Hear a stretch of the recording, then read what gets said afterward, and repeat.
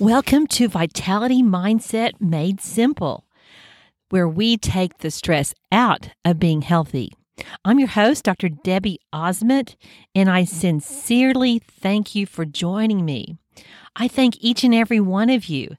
Vitality Mindset Made Simple is now in 14 countries. Woohoo! It's so exciting. And I want to meet your needs. I want to talk about topics you're interested in. The best way to reach me is to email me at debbie@drdebbieosment.com. I'm not good at Facebook Messenger right now, but I will answer your emails and certainly take your request to heart. So today we're going to talk about how gratitude reduces anxiety. Now, this is information that you are going to want. Not only is it part of developing a vitality mindset and living with more energy and purpose, but it's also a direct way to deal with anxiety and fear. There's just too much anxiety and fear in our world today.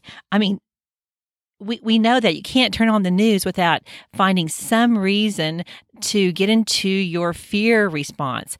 In our brains, there's this little almond-shaped area called the amygdala, and the amygdala is responsible for emotion regulation, and that includes the fight or flight response, the fear response. So many things in our world keep us in that fear response. Now, it's a protective mechanism to go into fight or flight. I mean, we're designed to survive. We're designed to remove ourselves from danger in some way or to fight back. But that's not a good thing all the time. So think about when you're running from a tiger. And when you're doing that, your heart rate increases, your blood glucose increases, your blood actually thickens in case you get a cut or some injury so that you won't bleed to death as quickly. You have hormones that are released. Your brain is on hyper alert.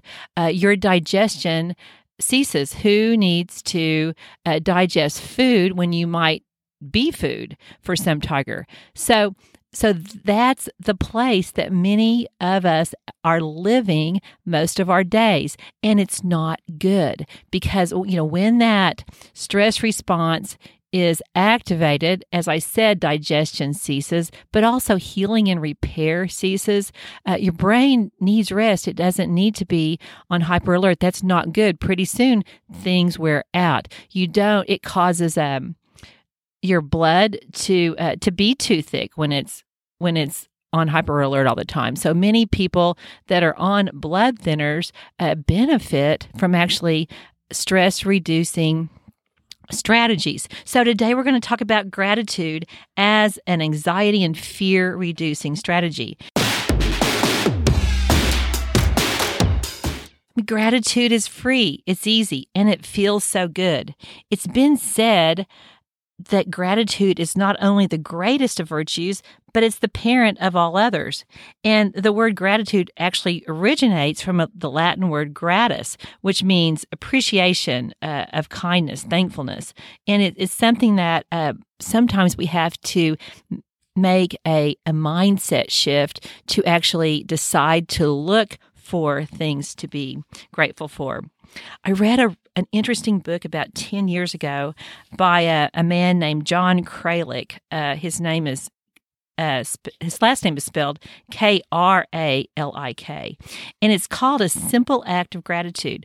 It was a little gift to me. It's a tiny book. It's a book that you can probably find used and read really fast. Now, it's a profoundly honest and uplifting book because basically John was having a terrible, horrible, no good, very bad life. He wasn't just having a bad day. His business was losing money. He was in the middle of a nasty divorce. He was sleeping on the floor in some small, stuffy apartment. Probably his friends were not all surrounding him saying it's going to be okay because he was in a very bad mood, most likely. all of his life's dreams were slipping beyond his reach. And so he talks about all of this in his book. He was not having the rich relationship with his children that he desired. So when he was at his lowest point, he received a thank you note. And that thank you note made him feel so good that he was inspired to start writing thank you notes. And apparently John is quite an overachiever because he set a goal of writing 365 notes in the coming year. When all of that happened, it was right around New Year's. So I guess that sort of, stimulated 365 notes. So he started writing thank yous to, the big people and, the big things in his life. It was easy to probably think of the first 10 or 20, but then he really kept with his goal. By the time the 365 days were over, he had to start looking for places to be thankful. He was thanking the barista at the coffee shop. He was, thanking the person who cleaned his table off. I mean, he was looking for ways to be grateful. He was really searching out, and it totally changed his life. He talks about how as he made the decision to find the good, he also started experiencing more good. And I mean, that's not the only reason to be grateful, of course. I think gratitude is it's such a two-way street. You don't do it as in a selfish way. You want to actually thank people that are important to you. But it's interesting to see real life stories of how somebody measures it. And this has even been studied scientifically in research.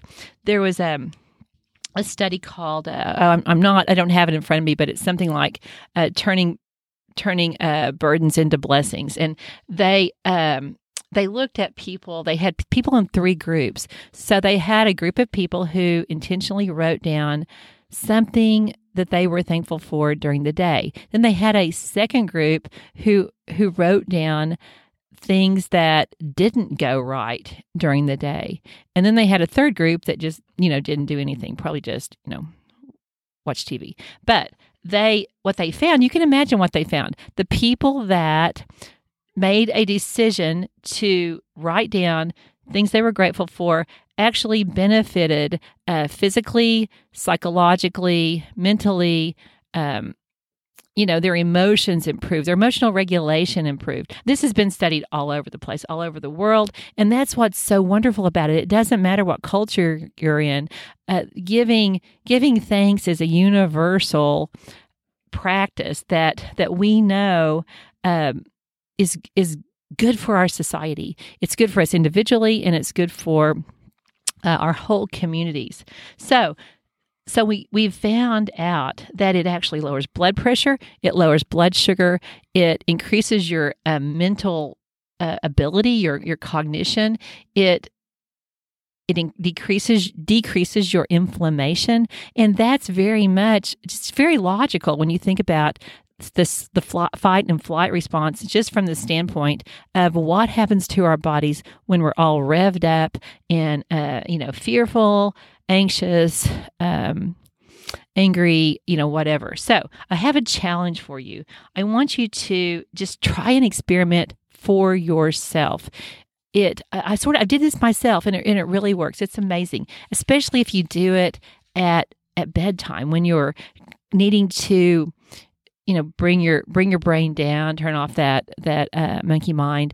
Just make a list. It doesn't have to be a fancy gratitude journal. It can be an index card. It can be the back of an envelope of junk mail, anything. But just list some things you're thankful for, and it can be a lot of the same things every day. Of course, it's necessarily going to be a lot of the same things every day. But then try to find some little area that you would not expect. For instance, maybe you're thankful for running water. Everybody doesn't have running water, and every day, everybody doesn't have running water that usually has running water. So, kind of get creative on what you can be thankful for. You'll be amazed at what it does for you. Another area is to write a thank you note to someone like John Kralik did. This is really super fun, and And it doesn't have to be, again, on any fancy stationery. You don't have to have a monogram stationery. It could literally be on a scrap of paper. The person who receives that thank you note is also going to receive the physical, mental, emotional, and spiritual benefits that you receive from sending it. Gratitude is an incredible vitality strategy, and it's free, and it's super fun. Actually, you have nothing to lose. So, and then I want to add one more thing. Gratitude is not really the. Let's see.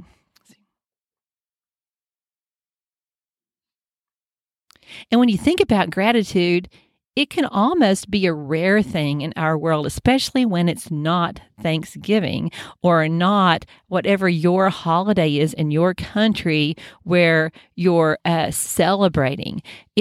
You want gratitude to be part of every single day. And being fearful, being full of anxiety, being in that flight or fight response can be normal. And we don't want to be normal. Remember, normal is dehydrated, constipated, irritated, frustrated, overscheduled, overspending, underrested. Normal is gossip. Normal is fight or flight. Normal is lots and lots of stress. We don't want to be normal. We want to live these lives we've been given with purpose, with vitality, and to make the most of everything we've been given. So thank you for joining me. I want to thank those of you who have subscribed. It really just warms my heart. And if you haven't subscribed, please do. Please share. And again, feel free to reach out to me at Debbie@DrDebbieOzment.com. That's DebbieOzment. Thanks again, and blessings until next time. Bye-bye.